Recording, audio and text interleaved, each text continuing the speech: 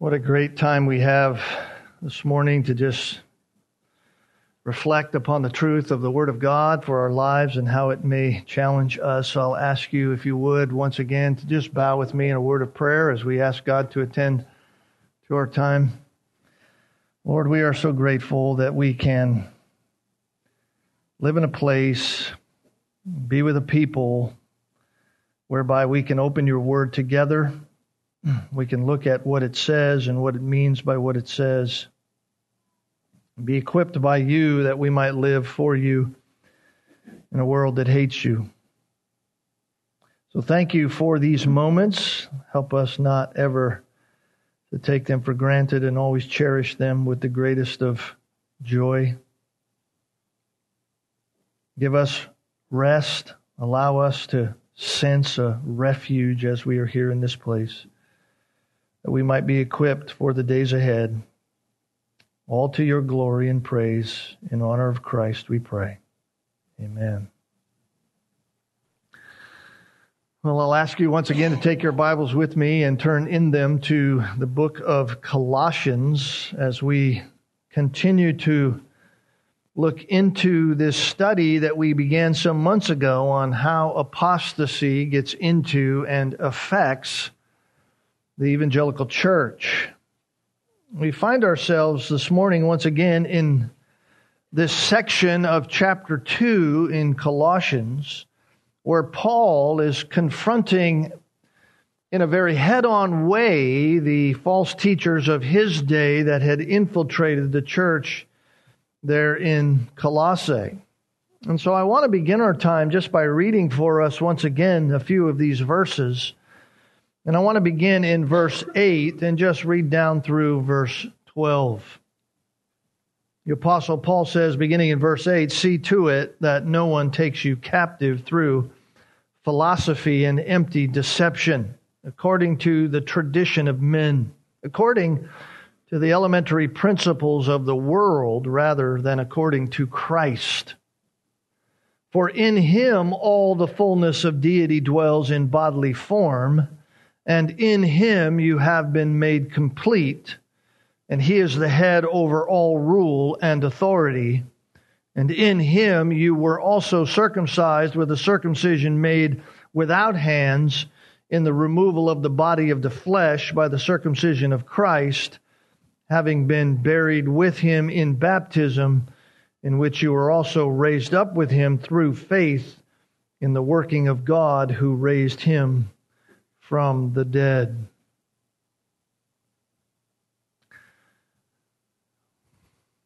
There was a little boy one day that asked his mother a very profound question. Or I should say, he was asked the question by his mother, this profound question: what is a lie? What is a lie? The little boy was quick to answer. He said, "Mom, a lie is an abomination to the Lord, but a very present help in times of trouble." I thought that was quite profound. That little boy knew the truth. Obviously grew up in some kind of home where the Bible was at least read or acknowledged. He knew the truth, but it was only partial truth. It was only partial truth. He stated elements of truth, but it was incomplete. It wasn't full. It had been redefined.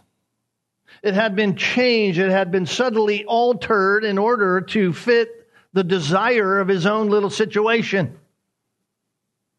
It's an abomination to the Lord, but can be very helpful if you need it. And that made the truth itself a lie. And that is just what was taking place in the church in Colossae. False teachers had crept into the church. They had crept in unnoticed, as it says in other places in Scripture. They had crept into the church and had begun to undermine truth not by doing away with truth altogether, but by subtly introducing subtle changes to the truth. They, in essence, were, because of that, speaking lies.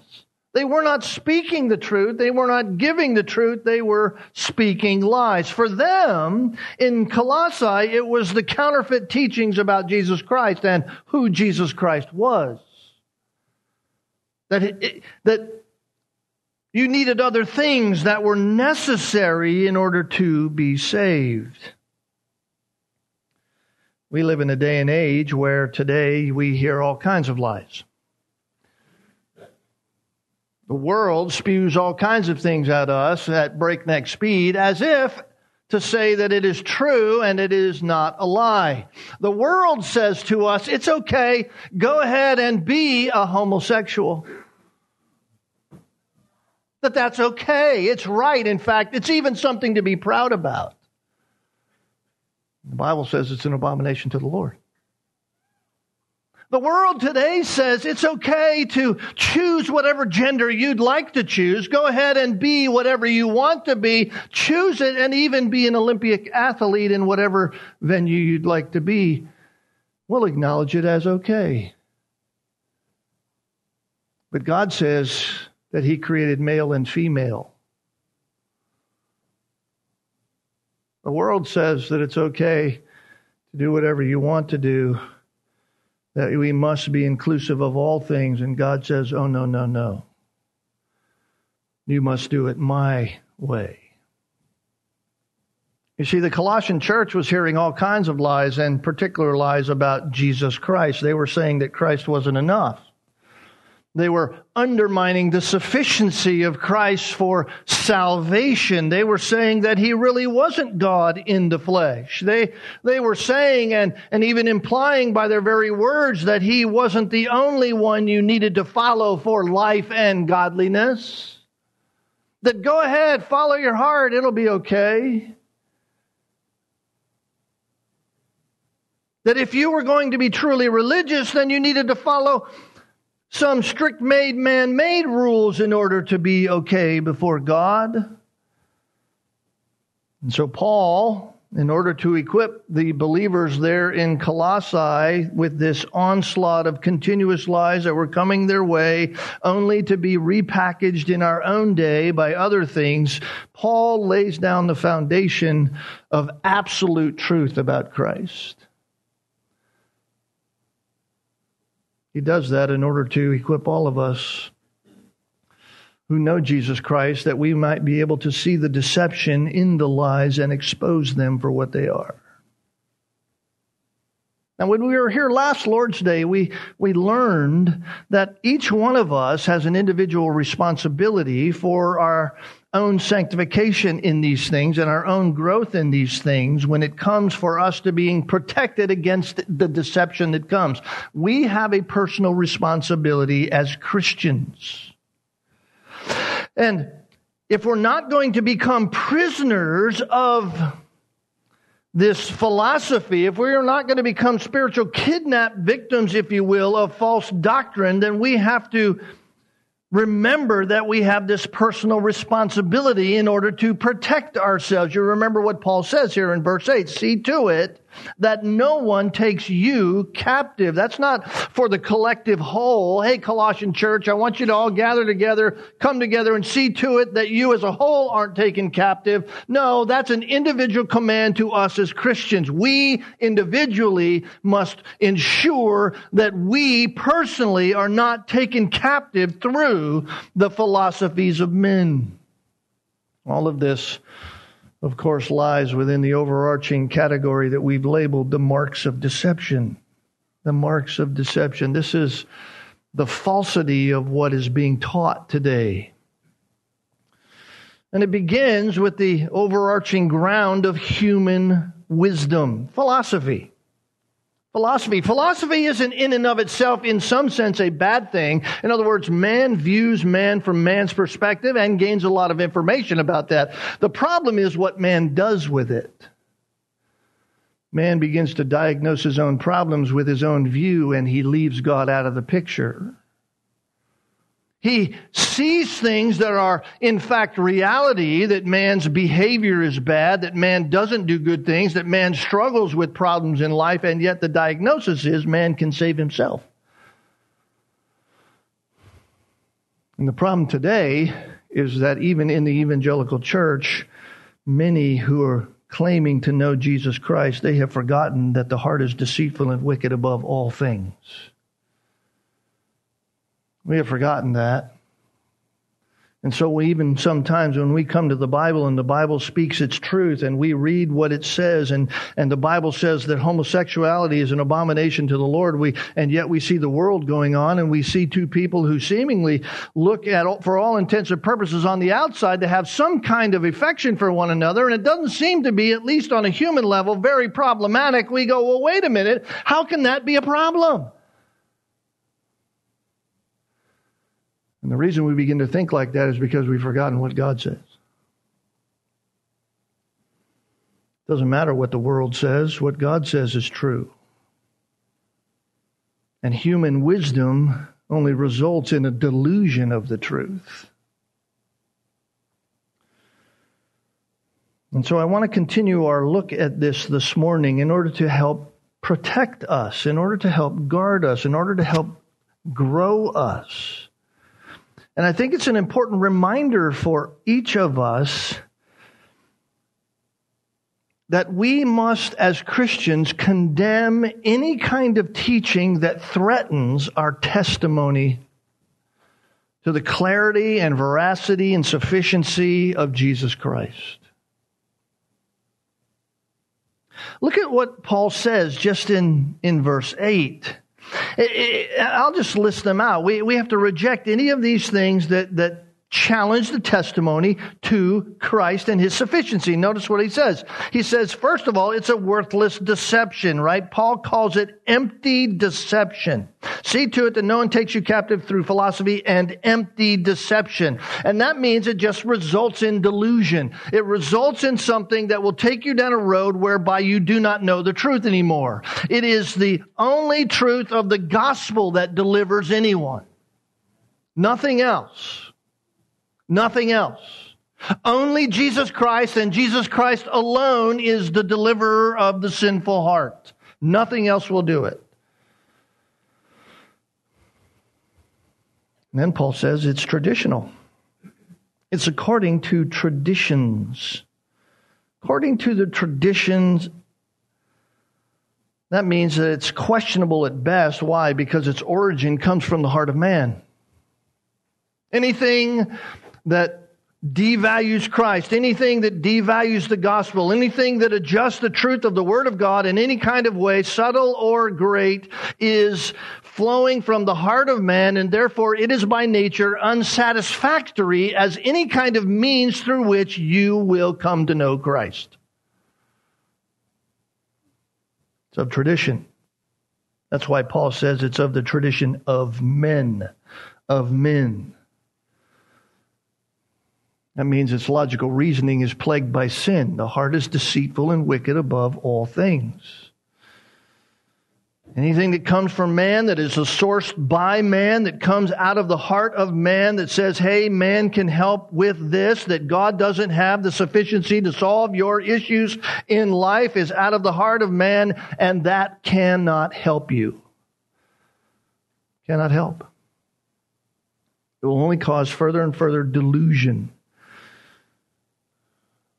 But the gospel of Christ does not come from man. The gospel of Christ comes from God, who cannot lie, and His gospel is complete in every way. Then notice Paul says it's according to the elementary principles. Elementary principles. That means that it has no ability to mature you. Has no ability to grow you. Has no ability to increase your understanding in the things of God, and rather than maturity, it will only lead you to immaturity and away from Christ rather than toward Christ. Why? Because it's, notice, of the world. It's of the world. That means that its resource is not spiritual at all. It doesn't come from the things of the Spirit. It is only that which is material. It is of this fallen world. Therefore, it is not gospel truth at all. And then he says it's opposite of Christ. It's of the world rather than according to Christ. In other words, it's not after Christ at all. That means that its relevance to the real need that we have as humanity is completely non-existent. It has no understanding of the need of man. Christ, beloved, is the only one who can ever meet man's real need. And so it fails at every level. The falsity of the teaching that came into the church in Colossae had as its goal one thing, and that was simply spiritual enslavement. Enslave you to a system, enslave you to a way, enslave you to a world philosophy that would not save. And so Paul warns us as believers to be extremely careful to watch out that not one of you is kidnapped through the hollow and deceptive philosophy that man brings. It will not help you. Why is Paul so adamant about this? Because, beloved, the counterfeits are that good. They are that good. They use the truth. They use the words of the truth. They are manipulative in their own ends, and because they are so good, it seems almost impossible not to be duped. Seems almost impossible that you and I could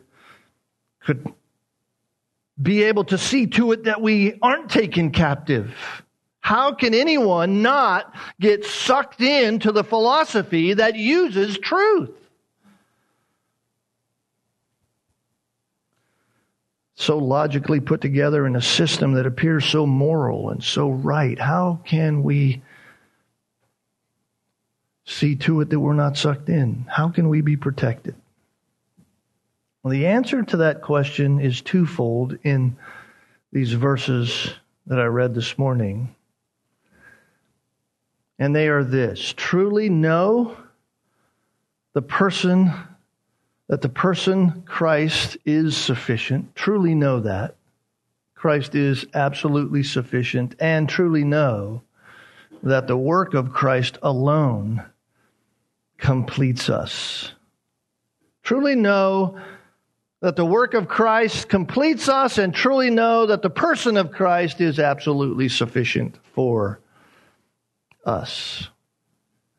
That's what we have to understand if we're going to be protected from the onslaught of false doctrine, from the onslaught of these lies that continue to seem to be entering into the church even in our day. So let's look at this first one. Truly know the person of Christ, that He alone is sufficient.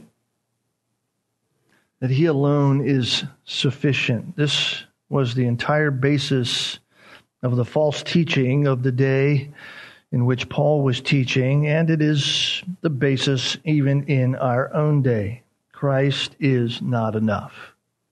That's the bottom line, really. Let's just say it that way. Christ is not enough. In other words, Christ isn't sufficient. In order to be good enough, in order to be a righteous person, in order to be a good Christian person, you have to live according to, the world says, and even evangelicalism, some in evangelicalism are saying, you have to live according to the principles of the world. In other words, in order to even understand the Scriptures today, you have to buy off on wokeism and critical race theory and intersectionality and all these other titles that some of us go, what does that even mean?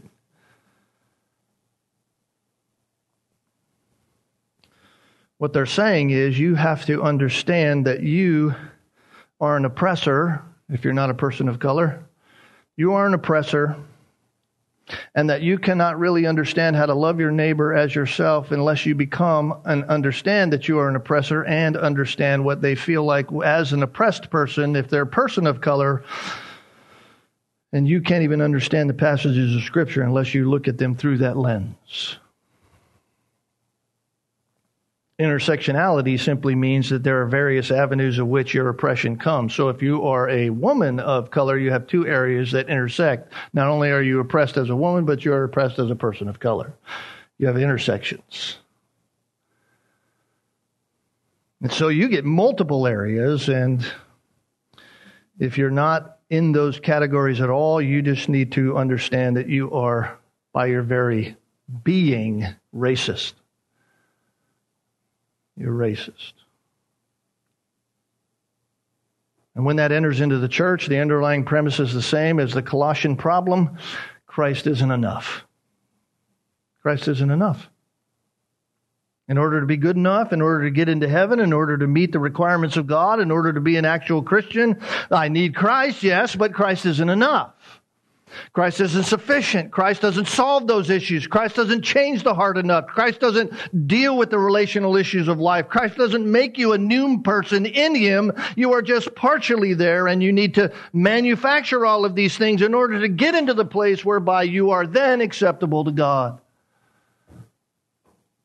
In fact, in man's wisdom, to say that Christ isn't enough for us for life and godliness is in reality to say that Christ isn't even God. He's not even God.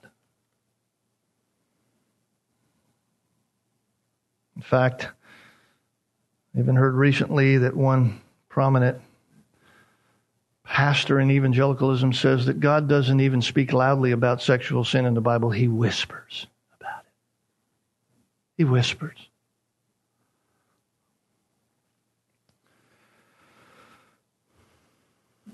You ask the religions of our day if Christ is God, you'll get a myriad of answers.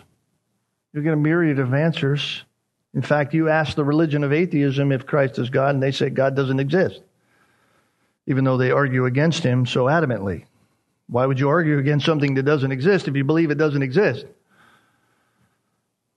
The Jehovah's Witness will say that He is a God, but not that He is the God.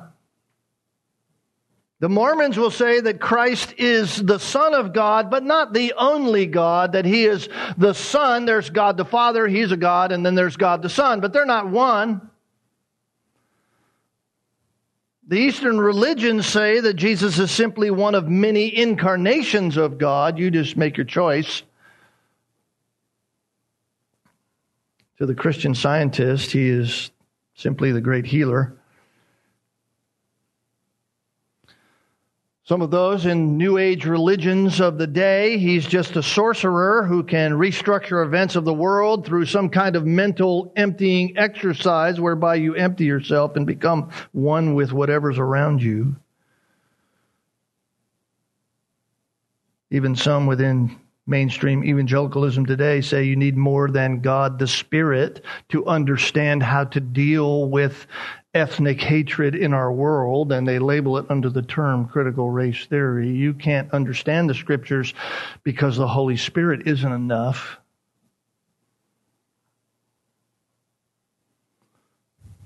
All of that, beloved, is another gospel. All of it is a gospel that will not save. All of it is a gospel of delusion, a gospel that will only delude and will not reconcile and will only divide. All of it. Every religion wants some kind of Jesus. Every religion wants something to hold on to, but the only Jesus we need is the Jesus of the Scriptures. The only Jesus we need is the Jesus that the Bible proclaims as God has defined it and reflected Him. That's the only Jesus. And truly, to know the Jesus of the Bible, you must first know that He is not God-like, but rather that He is God. He is not a manifestation in some strange way of some godlike being. He is fully God. There is no greater a comprehensive statement, I think, in all of Scripture about the deity of our Lord and Savior Jesus Christ than these words we find here in verse 9. These words, by the inspiration of God the Spirit, completely dismantle every argument that attempts to undermine the reality that Jesus Christ is not sufficient. He is fully sufficient, and each and every word in this verse is loaded with meaning. Notice first in these words we find that there is no contemporary in the created angels or in the created mankind to Christ. You notice that it says here in this verse that in Him all the fullness of deity dwells. In Him. We could rightly say there, and you could even put in the margins, and it wouldn't be wrong by way of emphasis of the grammar, that it says, in Him alone deity dwells. That is simply to say, by the means of God the Spirit, in writing through the pen of the Apostle Paul to the believers in Colossae, that you find no deity in any other created thing or any other being except for Christ. Deity does not show up in the minds of men. It does not come about in the spiritual emanations produced by some demonic force. There is no deity in any of those. No, it is in Him. In Him. That is emphatic here. We cannot miss that. The Apostle Paul is simply and emphatically saying that we must settle once and for all in our understanding that there is no contemporary to Christ, and therefore, secondly, because He is God, there is no lack in Him. For in Him all the fullness dwells. That means that Jesus is not given parts of deity by measure. Jesus Christ is not partly God, and other parts of Him are not God. It isn't as if only some of Him is deity. It isn't as if when you read through the Gospels and you see the life of Jesus Christ as He walks on the face of the earth, as it's given to us by the Holy Spirit through the writers of the Gospels, it isn't as if some of Jesus was deity and others weren't. All of Him is deity or none of Him is deity. In other words, you cannot come with any computation for Christ and have it work unless it is all of Christ, that is God.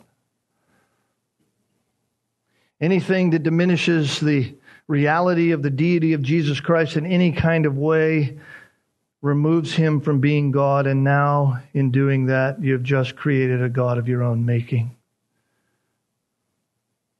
Christ is fully God, or He is not God at all.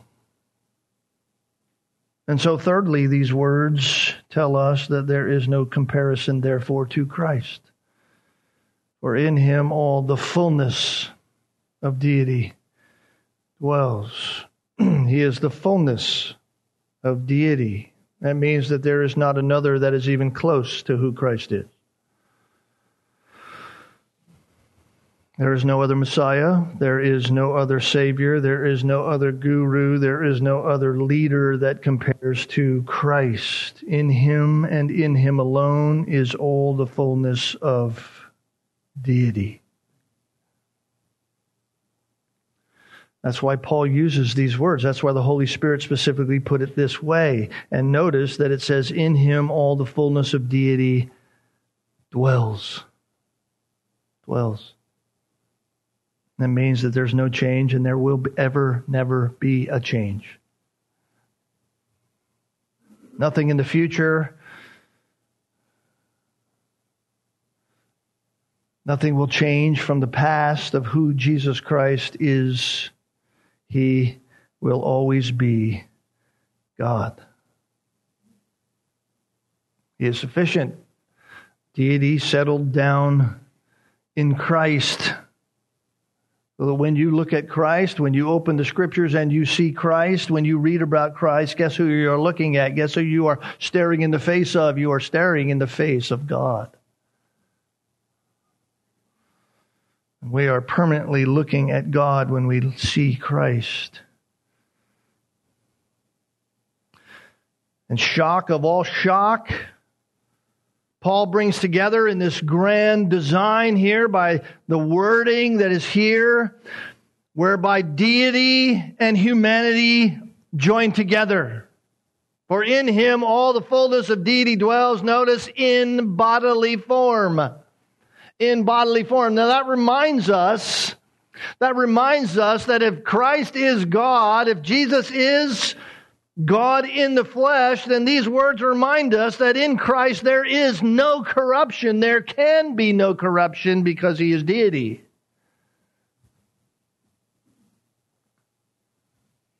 In him all the fullness of deity dwells in bodily form. Beloved, that means that while he is fully God, he is also fully man, yet without sin. Fully God, yet fully man, yet without sin. Mankind comes along, the world comes along and says, that's nonsense, that cannot be. The Mormons come along and says he must be a God, he can't be fully God. In fact, he was just a good person, and all these kinds of nonsensical ideas. Why? Simply because the human mind, the finite mind of a fallen man, cannot understand the profoundness of the reality of the kenosis, the incarnation, the joining, whereby God became man so that we might be saved and be able to be with him. And yet he is fully God and fully man. There is no corruption in him. He is the perfect man.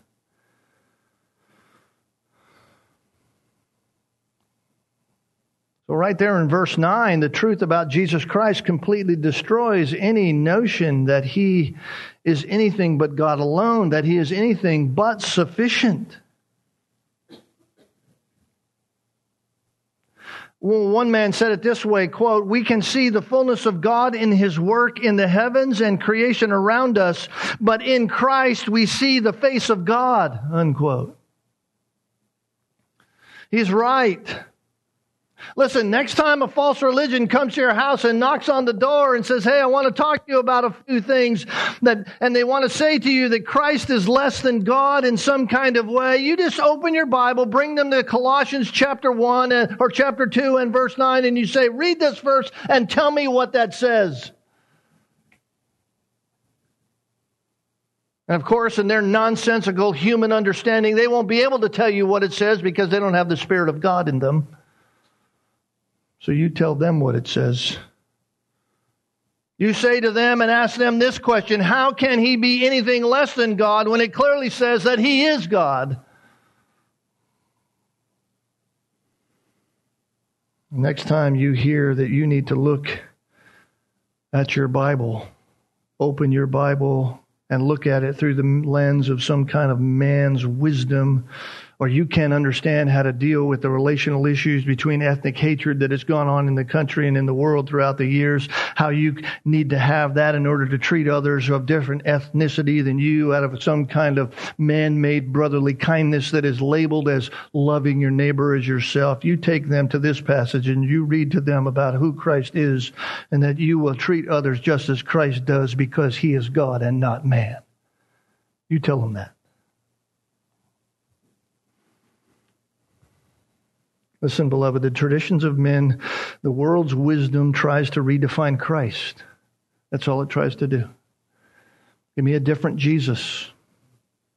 Why? Because they don't like the Jesus of the Bible. They don't want the Jesus of the Bible because the Jesus of the Bible is the truth.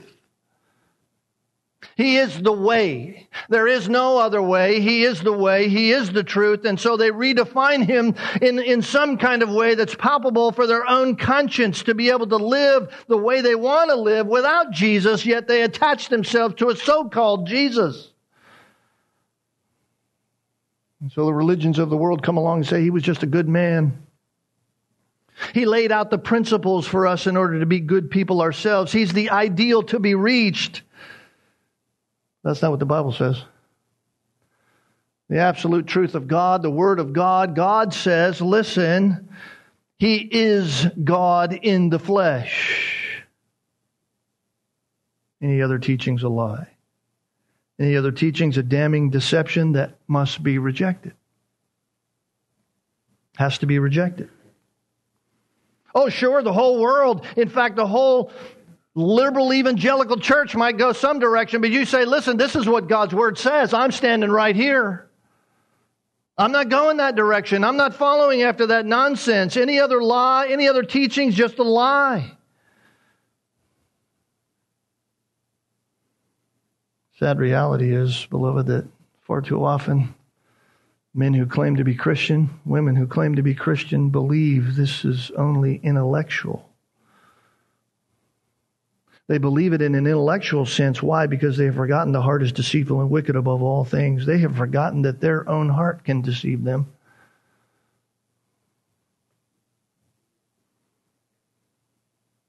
As I was studying this, I thought, this seems so basic, doesn't it? I mean, it seems so basic to Christianity, doesn't it? Shouldn't it?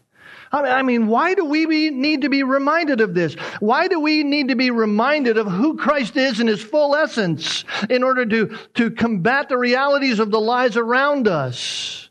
The reality is this: we need to be reminded of this because we are so prone to wander from it.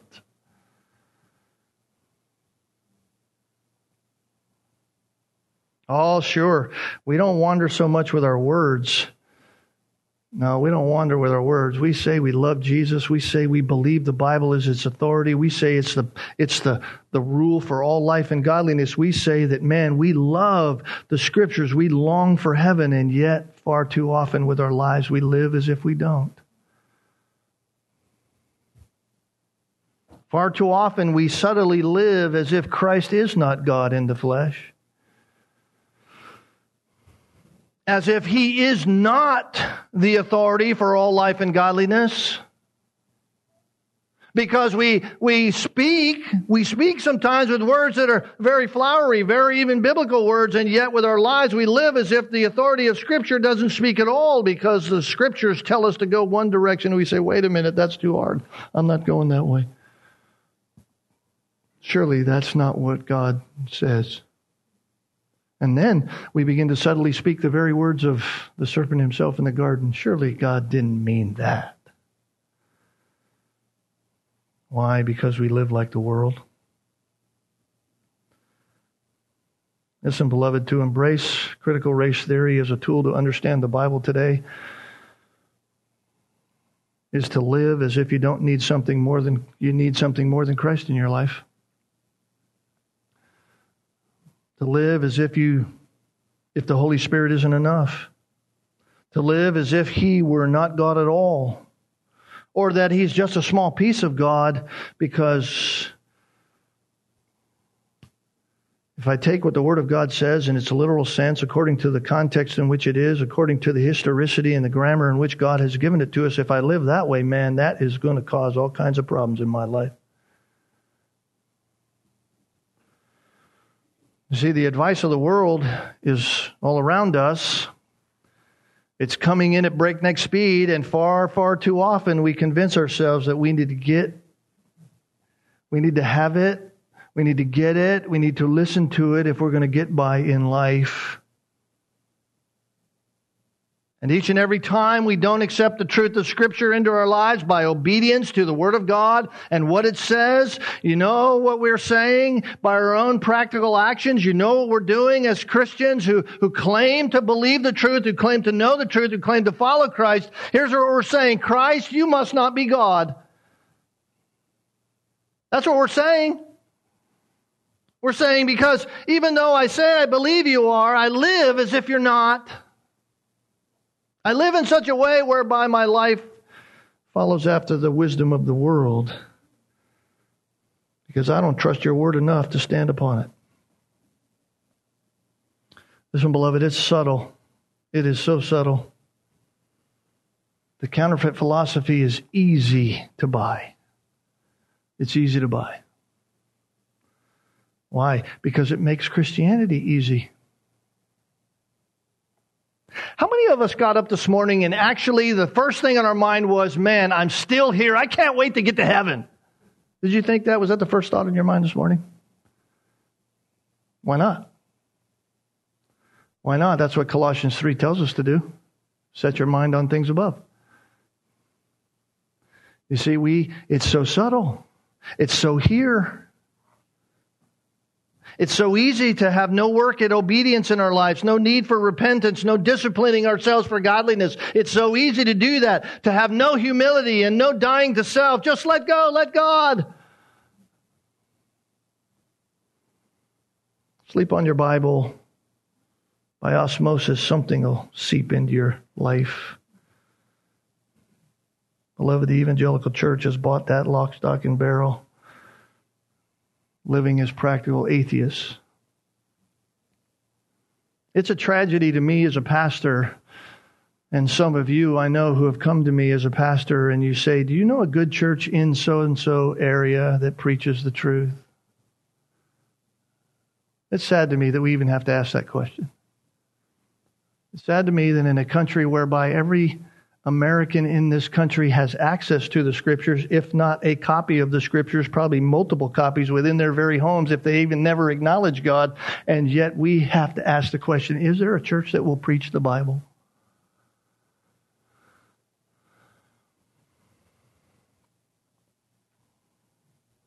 We go on thinking that we are completely in the Christian evangelical mindset when in fact we're thinking like the world. Apostle Paul says to Colossians, watch out. Watch out.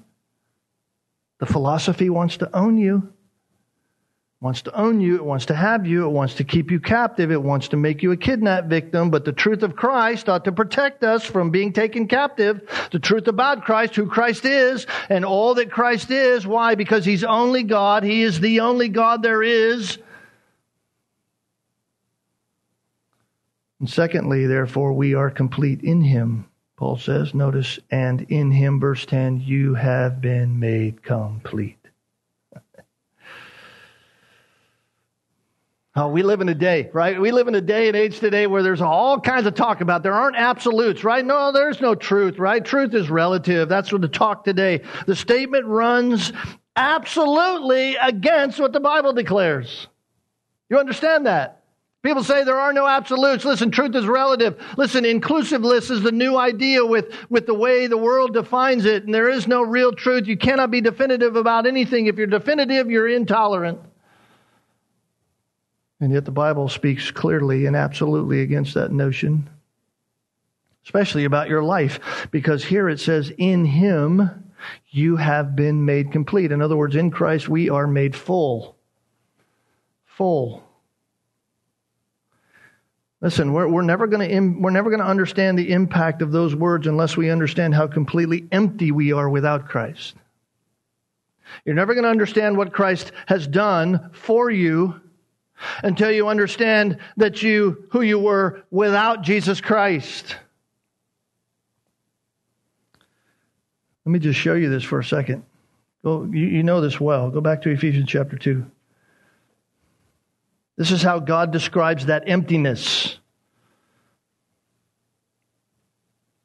Once again, by the inspiration of the Holy Spirit, through the Apostle Paul, he's writing to the Ephesian believers, chapter 2, and you were dead in your trespasses and sins, in which you formerly walked, that is, carried on life according to the course of this world. You were just like them, thought like them, did everything like them. It doesn't matter how you might have defined your life. This is the reality of who you are without Christ. You're dead in your sins. You walk according to the course of this world, according to the prince of the power of the air. Who's that? That's Satan himself. So you were walking in happiness according to the prince of the power of the air, the spirit that is now working in sons of disobedience. You say, oh, that wasn't me. Yes, it was, because among them we too all formerly lived in the lusts of our flesh. Paul says, listen, even if you're a believer, that's who you were.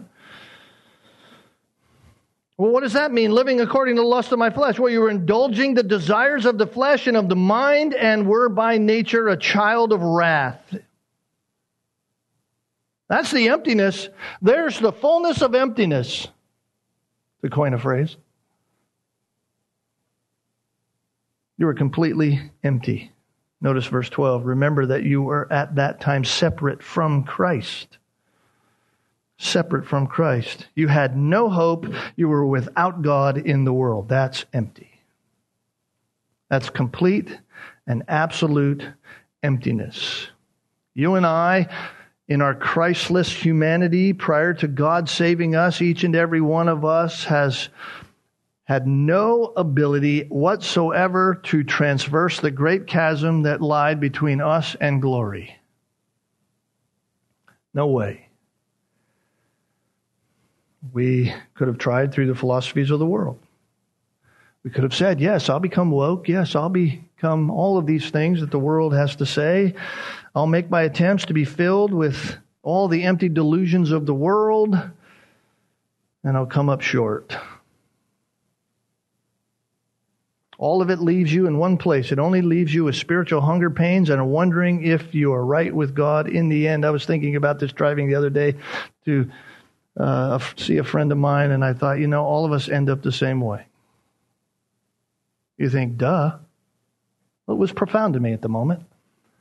All of us end the same way. I don't care how much money you got in the bank today. Guess what? When you die, you're going to be face to face with God. I don't care how little money you have in the bank today to sustain life. When you die, you will face God. All of us end the same way. We are face to face with God. And what are you going to do? All of your philosophies of the world will not help. All your attempts to fill yourself with all the empty delusions of the wisdom of the world will not help. It never works. You will be left unsatisfied. And prior to your dying here on this earth without Christ, you are left having no assurance of your fulfillment of the spiritual need that you really have in the heart. You are not complete. You are incomplete because you are in the realm of Satan. But in Christ, Paul says, in Christ we are made complete. In Him you have been made complete. It isn't something we did. In fact, we never could accomplish it. That's what the other religions of our day try to do. That's what those who were battling for the souls in Colossae were trying to do. They were telling you that you can do something. In fact, you must do something if you're going to be right with God, if you're going to be acceptable with God. But the Bible absolutely and with clarity and with certainty tells us that it is in Christ alone that we are made complete. There is nothing else. And I want us to notice that not only was it completed by Christ, but that the spiritual completeness that we find here in verse 10 is unending in Christ. It's completed by Christ, but it's unending in Christ. That's why Paul says it the way he does. He says, you have been made complete. In other words, the results of you being drawn to Christ and believing in Christ by the grace of God, the results of that is equal to you being filled with Christ eternally. In other words, you cannot get away from Christ because Christ will not get away from you. Once you're truly saved, you're always saved.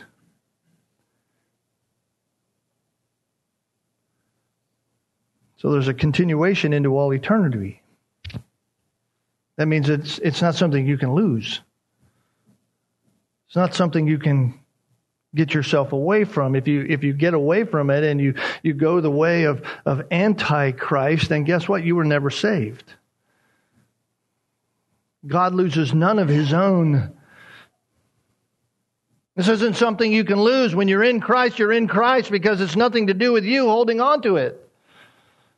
It has everything to do with Him holding on to you.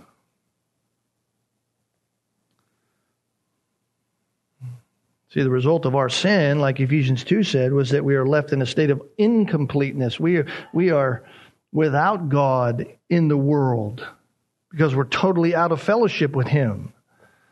That's how sin leaves us. That's where sin brings us into. With a complete inability, any moral compunction at all to follow after the things of God. We reject God, and we were, by our own human wisdom, unable to know even the truth. Why? Because we suppress the truth in our own unrighteousness, Romans 1 says. But at the point we are saved by God in Christ, we actually become partakers of the divine nature, 2 Peter chapter 1 tells us. Because we are in Christ, we are made absolutely complete in Christ, and there's no need for anything else.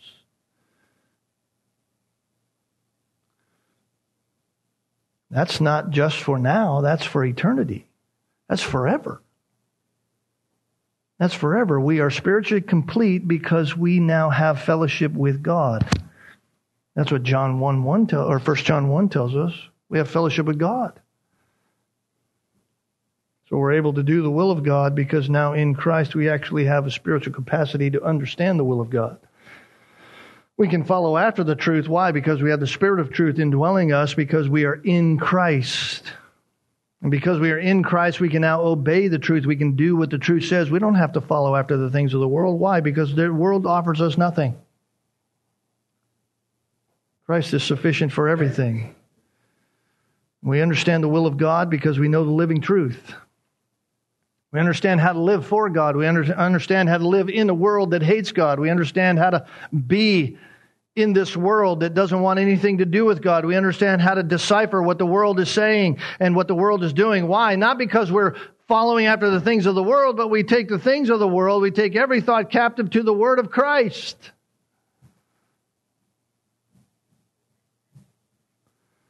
Jesus said, I am the way, the truth, and the life. No one comes to the Father but through me. For in Him all the fullness of deity dwells in bodily form, and in Him you have been made complete. See, this is Paul's whole point.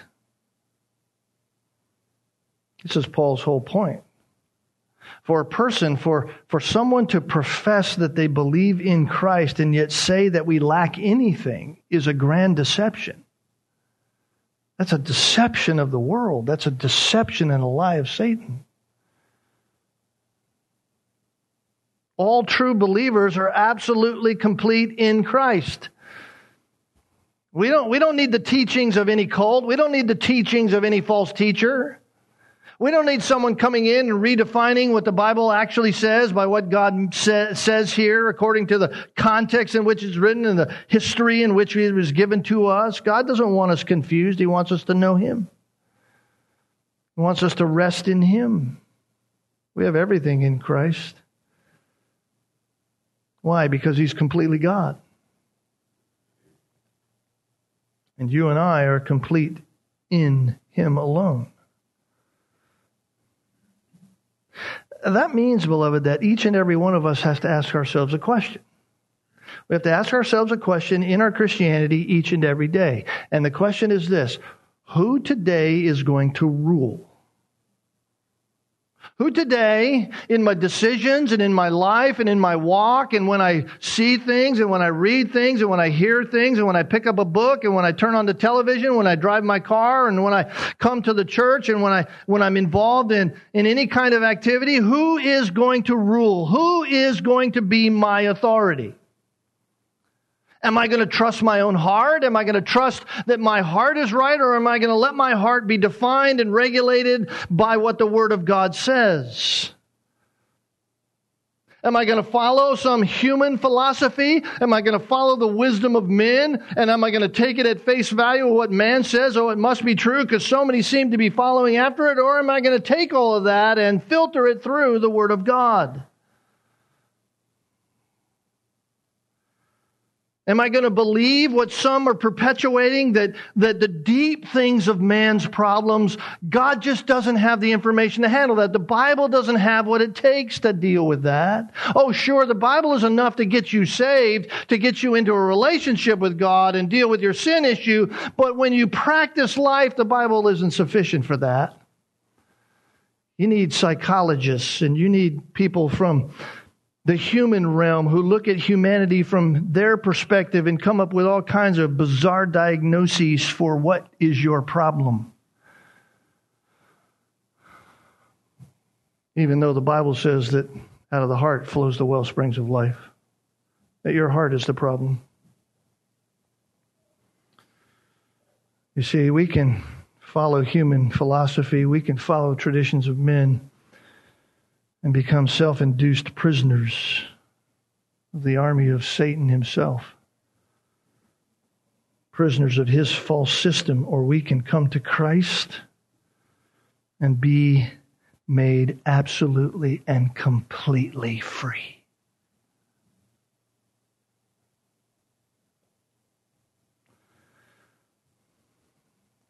This is my prayer, beloved, for us as believers. This is my heart, that all of us who truly know Christ might never doubt our completeness in Christ, and thereby not follow the authority of the Word of God in life. One man said it this way, quote, "If you are full of Christ and growing in that fullness, if you are overflowing with Christ, then the appeals of the empty philosophies of our age will bear little appeal to you. If you are full of Him, how can you want anything else?" Unquote. Notice how verse 10 ends. And He is the head over all rule and authority.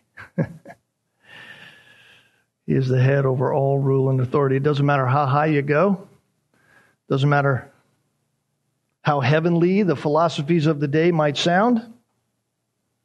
It doesn't matter the angelic words that someone might try to couch them in and try to make up. It doesn't matter how it sounds. They are all inferior to Christ. He is the head over all rule and authority. So it doesn't matter. The Apostle Paul said, listen, even if someone comes, even if an angel comes and teaches a different gospel, it's anathema.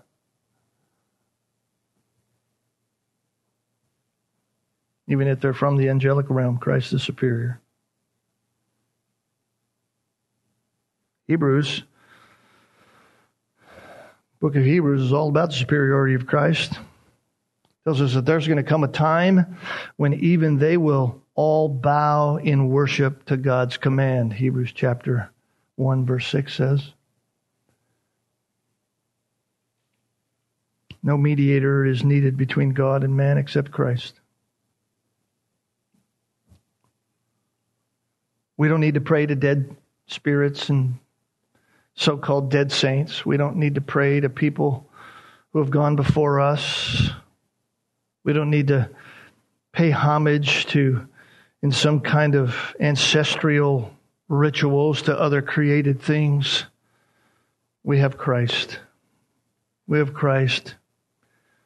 The Bible says Christ, His power is our gain. His grace abounds continually to us. His love is eternal for us. And His blood completely atones for our sin.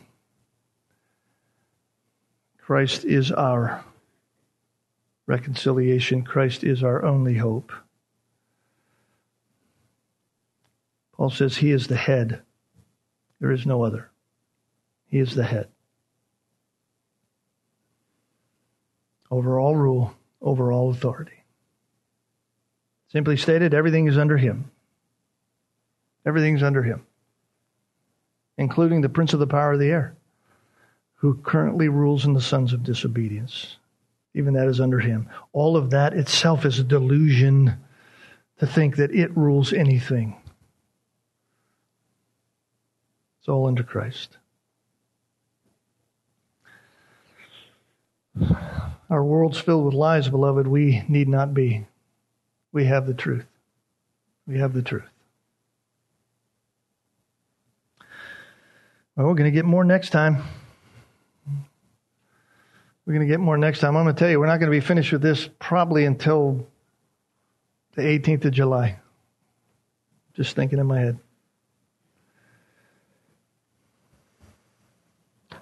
Anyway, let's pray together. Father, thank you. Thank you for giving us such richness, such beauty, such wonder, such absoluteness that we need not be deluded, need not be taken captive. Lord, the self-imposed captivity of many is such a heartbreak. Even this week, talking to an old friend who is beginning to embrace the lies and the delusions of his own sinful heart, has known so well over the years what the truth is and yet rejecting it. Lord, I pray that we would not do the same. Pray that our hearts would be resolute, set like flint, to do what is only true and right before you, not turning to the right or to the left. Doesn't matter if we're alone. Help us to stand fast, knowing that Christ is sufficient for everything. And Lord, in the end, we'll praise you for it all, because we don't sustain ourselves, you sustain us. And we'll give you all the praise and all the glory, and rejoice with you for eternity, because you have sustained us. So thank you for these things. Equip us and protect us by your grace, we pray in Jesus' name. Amen.